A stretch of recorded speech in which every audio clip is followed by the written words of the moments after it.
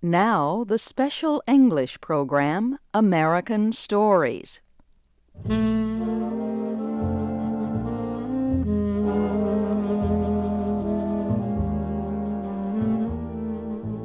Our story today is called Luck. It was written by Mark Twain. Here is Shep O'Neill with the story.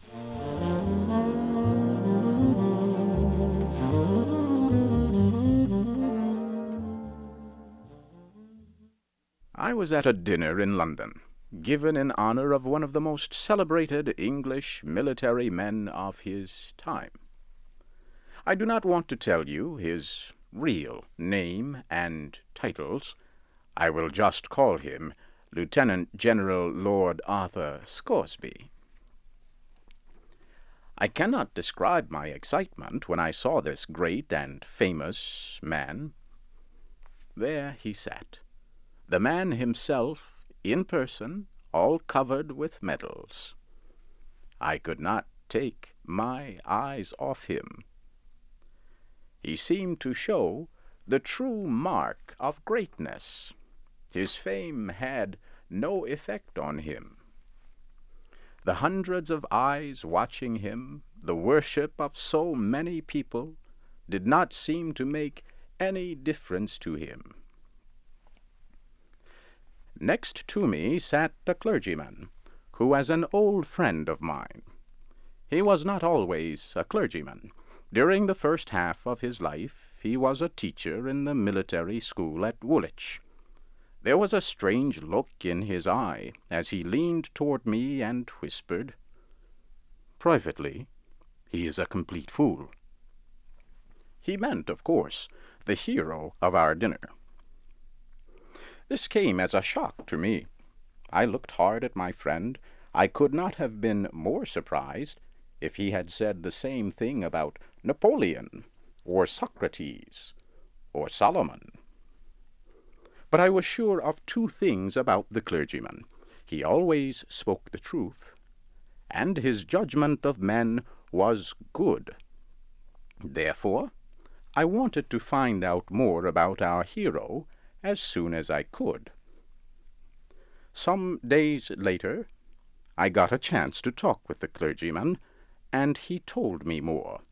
These are his exact words.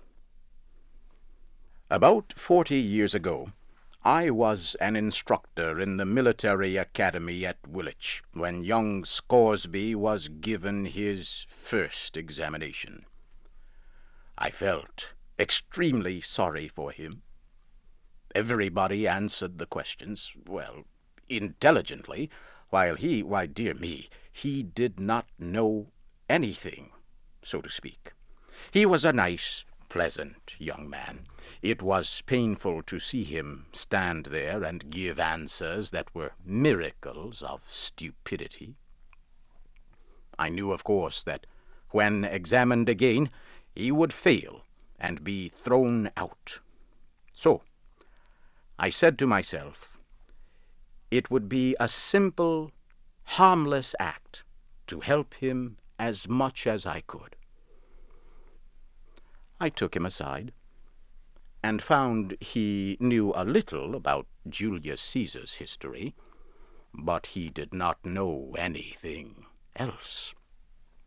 So I went to work and tested him and worked him like a slave. I made him work over and over again on a few questions about Caesar, which I knew he would be asked. If you will believe me, he came through very well on the day of the examination. He got high praise, too, while others, who knew 1,000 times more than he, were sharply criticized.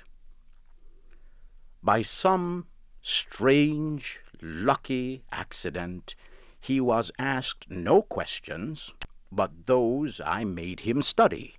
Such an accident does not happen more than once in 100 years. Well, all through his studies, I stood by him with the feeling a mother has for a disabled child. And he always saved himself by some miracle. I thought that what in the end would destroy him would be the mathematics examination. I decided to make his end as painless as possible. So I pushed facts into his stupid head for hours. Finally, I let him go to the examination to experience what I was sure would be his dismissal from school. Well, sir, try to imagine the result. I was shocked out of my mind. He took first prize, and he got the highest praise. I felt guilty day and night. What I was doing was not right, but I only wanted to make his dismissal a little less painful for him. I never dreamed it would lead to such strange, laughable results. I thought that sooner or later one thing was sure to happen. The first real test, once he was through school, would ruin him. Then the Crimean War broke out. I felt that sad for him that there had to be a war. Peace would have given this donkey a chance to escape from ever being found out as being so stupid. Nervously, I waited for the worst to happen. It did. He was appointed an officer, a captain of all things. Who could have dreamed that they would place such a responsibility on such weak shoulders as his? I said to myself that I was responsible to the country for this. I must go with him and protect the nation against him as far as I could.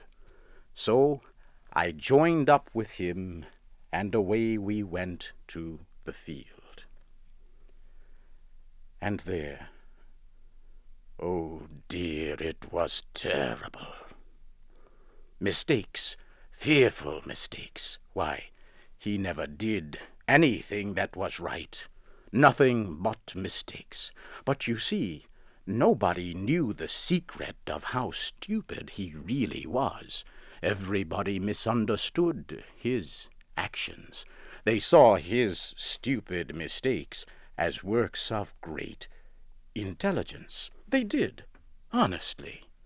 His smallest mistakes made a man in his right mind cry and shout and scream, too, to himself, of course. And what kept me in a continual fear was the fact that every mistake he made increased his glory and fame.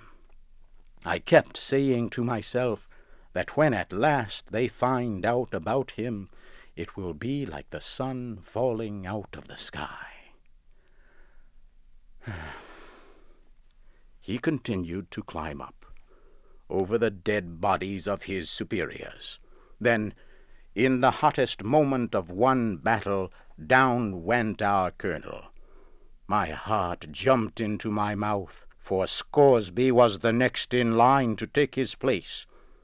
Now we are in for it, I said. The battle grew hotter. The English and their allies were steadily retreating all over the field. Our regiment occupied a position that was extremely important. One mistake now would bring total disaster. And what did Scoresby do this time? He just mistook his left hand for his right hand. That was all. An order came for him to fall back and support our right. Instead, he moved forward and went over the hill to the left. We were over the hill before this insane movement could be discovered and stopped. And what did we find? A large and unsuspected Russian army waiting. And what happened? Were we all killed?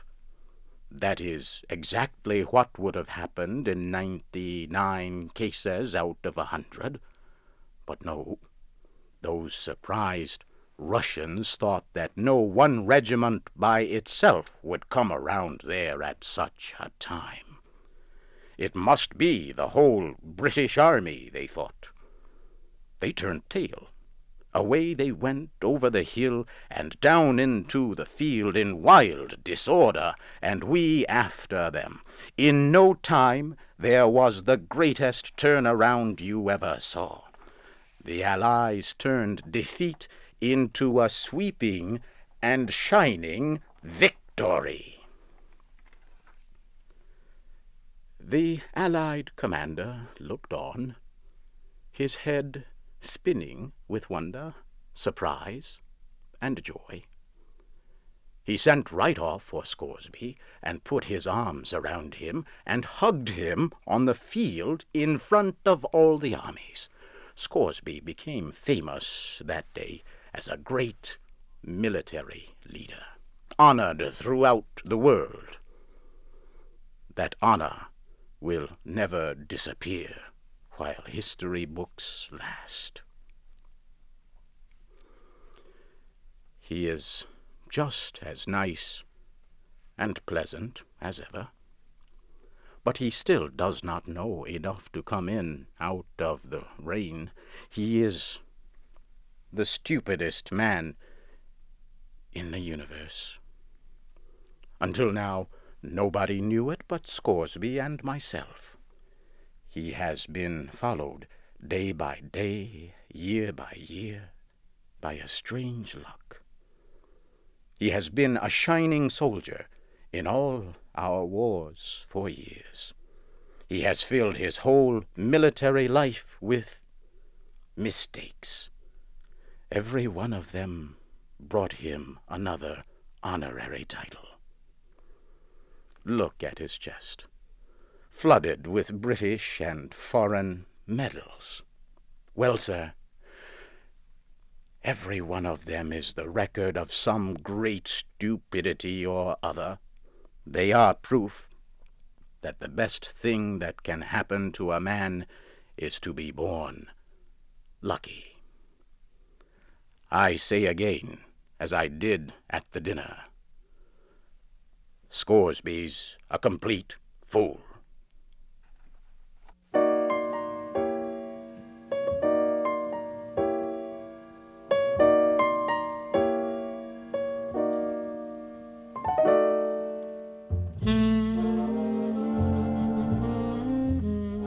You have just heard the story Luck.